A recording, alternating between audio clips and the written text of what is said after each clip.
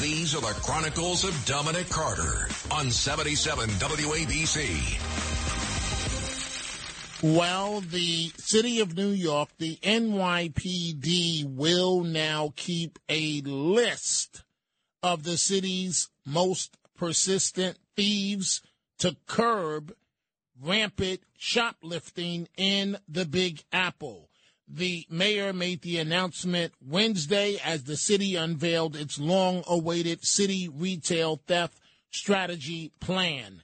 It's called the Precision Repeat Offenders Program, and that's just one of a series of proposals laid out in a 33-page combating retail theft report, again released Wednesday, months after the mayor convened a Gracie Mansion summit on the problem last year and promised to find solutions.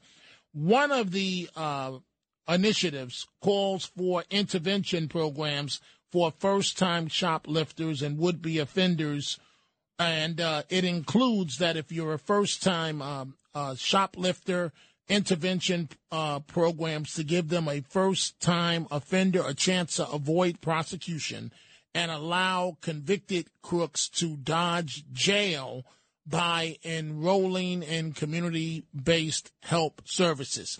Myself, I'm a firm believer in law and order. It seems like that's worked here in America a very long time, and it's something that we need to get back to. Law and order, period. All these progressive DAs and, oh, I love you, and no. Law and order.